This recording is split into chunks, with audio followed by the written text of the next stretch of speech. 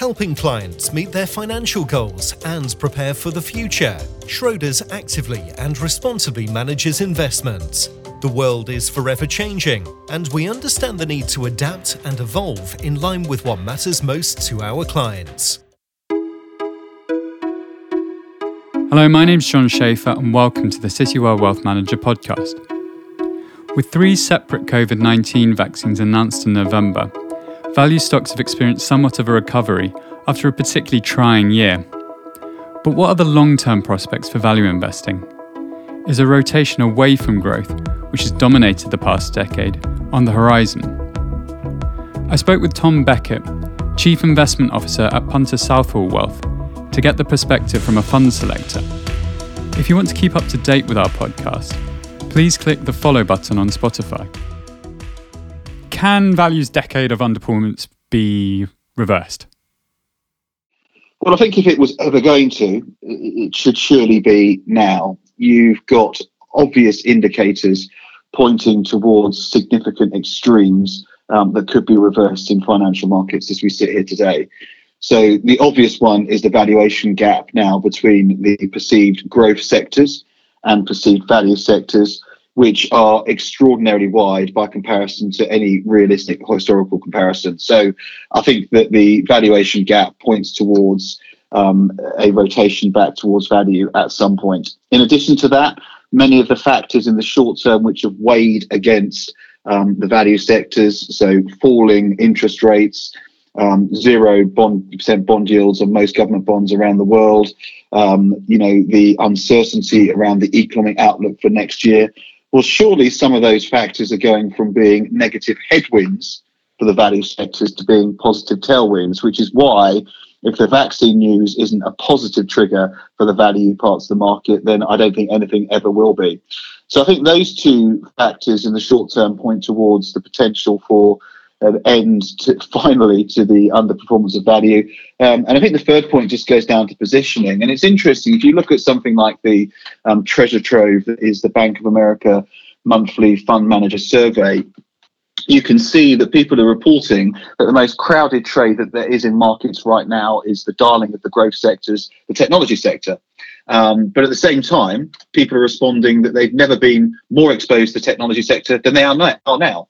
So you've got this extreme situation where, valuations are pointing in one direction. The economic outlook is arguably now pointing in favour of a rotation towards value. And we know that people are extremely long the on vogue, fashionable growth sectors such as technology. All of those should, all things being equal, point towards at least an end to the underperformance of the value sectors in markets. Sure. We've seen sort of somewhat of a short-term rotation to value. That some of the value stocks have done a bit better in the last few weeks. But do you think it's going to be long-term, and what would be the drivers behind it being truly a long-term rotation? Yeah, and let's just put that into context for a second. And I appreciate that this interview might go out slightly later than when I'm speaking today on the 17th of November. But if you put it into context this quarter to date, you have seen a marginal improvement in the performance of value over growth. So looking at the MSCI as a whole, I think it's probably 11% up in favour of value and only 6% up in favour of growth. But you put that into the year-to-date context, you're looking at a 26% positive performance from the growth sectors and a negative 5% performance from the value sectors. So an almost historically unprecedented 30% gap between growth and value. Put it into context of this month, you've seen really a very strong month for all equity markets, but again, value up 14% and growth up 9%. So as you rightly point out, we have seen a short-term fillip in favour of value. But I think the week of the Pfizer vaccine announcement was very interesting as an example of what might well happen in markets going forward. We saw 2 days of utterly extraordinary outperformance from the value sectors before we saw some negative news around the COVID-19 infections in Europe and indeed in the US and the potential for further lockdowns in those respective economies. And that led to a rotation back towards growth. So my view on markets going forward would be a fat but flat outcome. So we see lots of volatility with headline indices not going very far. But I think that we will see a gradual rotation away from the expensive growth sectors and towards perceived cheaper value sectors. Now, you're saying a rotation away from growth, but will that growth bubble burst at all? Obviously, we've seen so much money going into big tech over the past year and the past 5 years, really. Will those premiums start to fall away? I think possibly, but we should also take into account that growth does not necessarily mean good and value does not mean bad. And I think, within both of those different cohorts of growth and value sectors, there are obviously structural growth companies which are going to continue to do really well, and other parts of the growth or value buckets which probably are either, in the case of value companies, likely to continue to structurally underperform, and in the growth cohort, they've just been lifted by a rising tide floats all boats rally in growth companies. So I think that you will, on balance, see a reduction in the premium that people are paying for growth and an improvement in the valuations of the value sectors. But I don't just necessarily think that you could probably just go out and sell growth and buy value and ride that on a wave of success. I think you need to be much, much more selective. So if you lift the bonnet on the value sectors and look beneath it, there are obviously some parts of the value parts of the equity market which are structurally challenged. I mean, the environment for banks, in all honesty, is not going to be fantastic as we go forward in a low growth, low interest rate, low bond yield environment. There are elements of the banking sector and specific companies that are cheap, but do I think you're going to see a period of renaissance from the banking sector as a whole?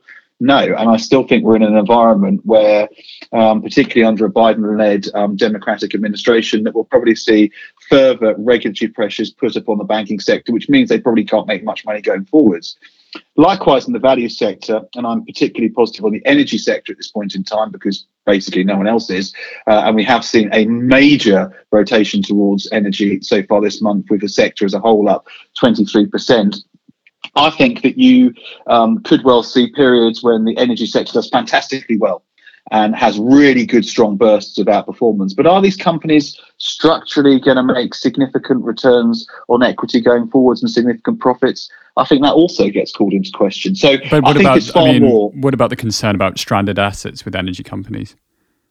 Yeah, look, I think that's absolutely right. But I think that ultimately, if it becomes the case that public markets are unable to, or public investors are unable to invest in energy because it's all about ESG these days, then I think there'll be private capital chasing these assets, which will take these companies private and make money from them there, because there obviously is the case of, yes, stranded assets, but also stranded positive returns to make from some of these companies. And I think if the public markets aren't allowed or won't do that, then these companies will go private and realise some of that potential. What about how quickly the vaccine's distributed? How much impact will that have on both growth premiums and the ability for value stocks to recover? Well, I think that there are a number of questions around the vaccines. You mentioned distribution as one of them. Logistics is obviously key to that as well. I think willingness to take a vaccine will also be high up the list of whether or not we can get effective herd immunity from the vaccines relatively quickly. So, the distribution and logistics element of that is clearly going to be a problem. Certainly the news around the Moderna vaccine that only has to be held at minus 20 degrees as opposed to, I think it was minus 80 degrees with the Pfizer vaccine, it is a positive step in the right direction. But getting it up to scale to be able to distribute it effectively and efficiently is going to be called into question. And how long before we'll see real trust in the global economy? If it's a case that you're seeing, significant distribution of vaccines in the developed worlds and places like Japan, developed Western world and places like Japan, that will be one thing. But what about places like India or Africa or South America? So I think there's going to be a lot of question marks over that as we head into next year. And I think the unbridled optimism that was seen on the early announcements of these was justifiable, but that tells you more about the positioning of markets perhaps than the likely success of vaccines in the short term. But all things being equal, these should be an opportunity for the economy to recover next year. There's certainly question marks over that, but also I think over the willingness of people to take vaccines. And I think that's going to be one of the big question marks we head into next year. So very simple answer to your question, these should be positive factors, but there are certainly a number of questions that still need to be answered. Obviously, it's been a pretty miserable time if you are a value investor over the last decade, really. But have there been any pockets of value that have performed well this year?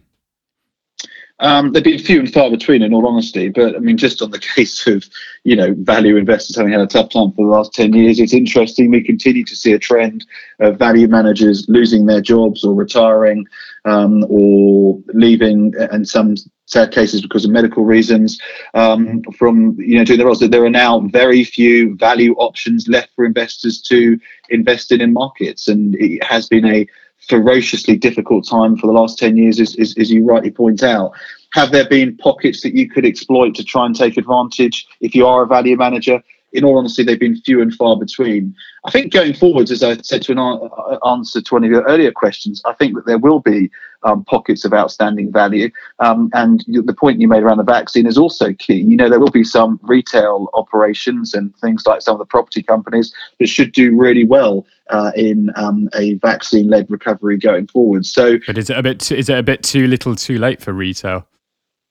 Possibly, but I don't know about other people listening to this interview today, but I can't wait to have the opportunity to do something other than shop on Amazon, in all honesty. And I can't wait for the opportunity to see people in person rather than doing Zoom calls, which keep my attention for roughly about 7 or 8 minutes. So I think that a lot of people assuming these trends are in place forever and there's nothing but blue sky ahead, I'm not sure I agree with that. I think there will be pockets of opportunity for things like some of the retail companies and certain elements of bricks and mortar property companies to also recover in the years ahead. I want us to look at your position as a wealth manager. Has the 2 vaccine announcements changed your position in terms of allocation to growth and sort of technology companies? No, because people who know about the way that I invest and have invested for the last 15, 16 years will know that I'm a coward and I like to sit on as many fences as possible. So our portfolios have been unashamedly balanced with regards to the value versus growth dynamic. And it's been about trying to find those value managers and growth managers who can outperform their specific focuses for attention in the equity markets. And they've done that with, a good deal of success this year, some of which on the value side has been down to their regional selections and making positive returns over the value index from doing that. But our portfolios remain pretty balanced in that regard. Certainly this year it's been the growth managers which have done by far the better in terms of generating alpha over their respective indices. But I think looking forwards, I'm itching for the opportunity to increase our clients' value exposure because I think that will be one of the ways to generate outperformance over a standard peer group in the 10 years ahead.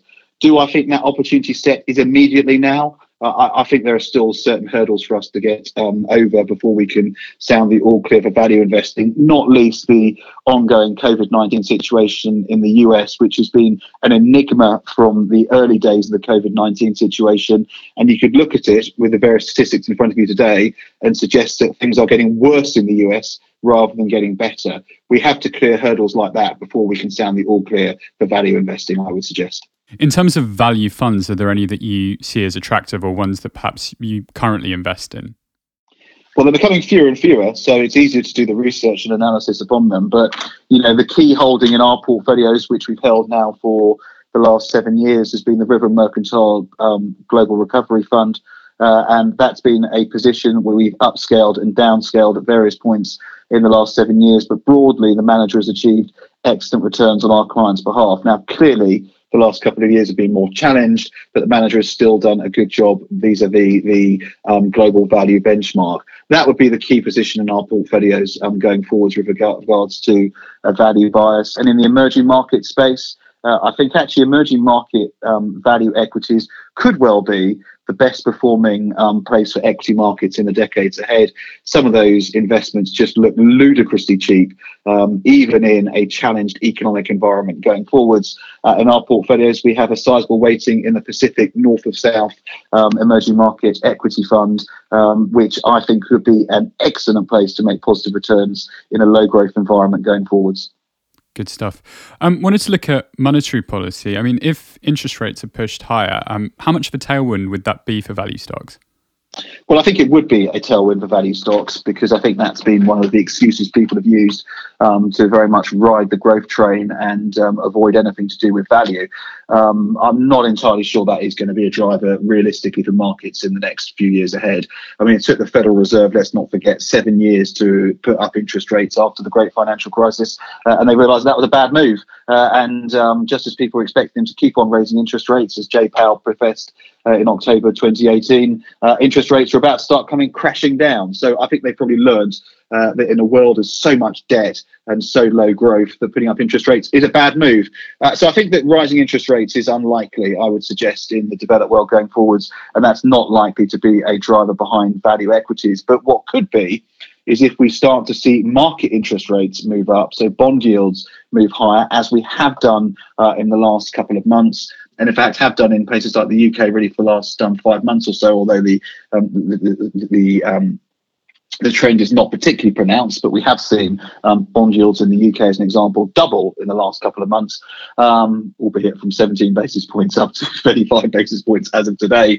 But, I think that could well be a trigger behind things like the banking sector, which would be very important for sentiment towards value investing generally. So official interest rates, no. Market interest rates and bond yields moving higher, I think more likely. And yes, as you rightly point out, that could well be a positive tailwind for value investing. Great stuff. Well, Tom, thank you so much for speaking to me today.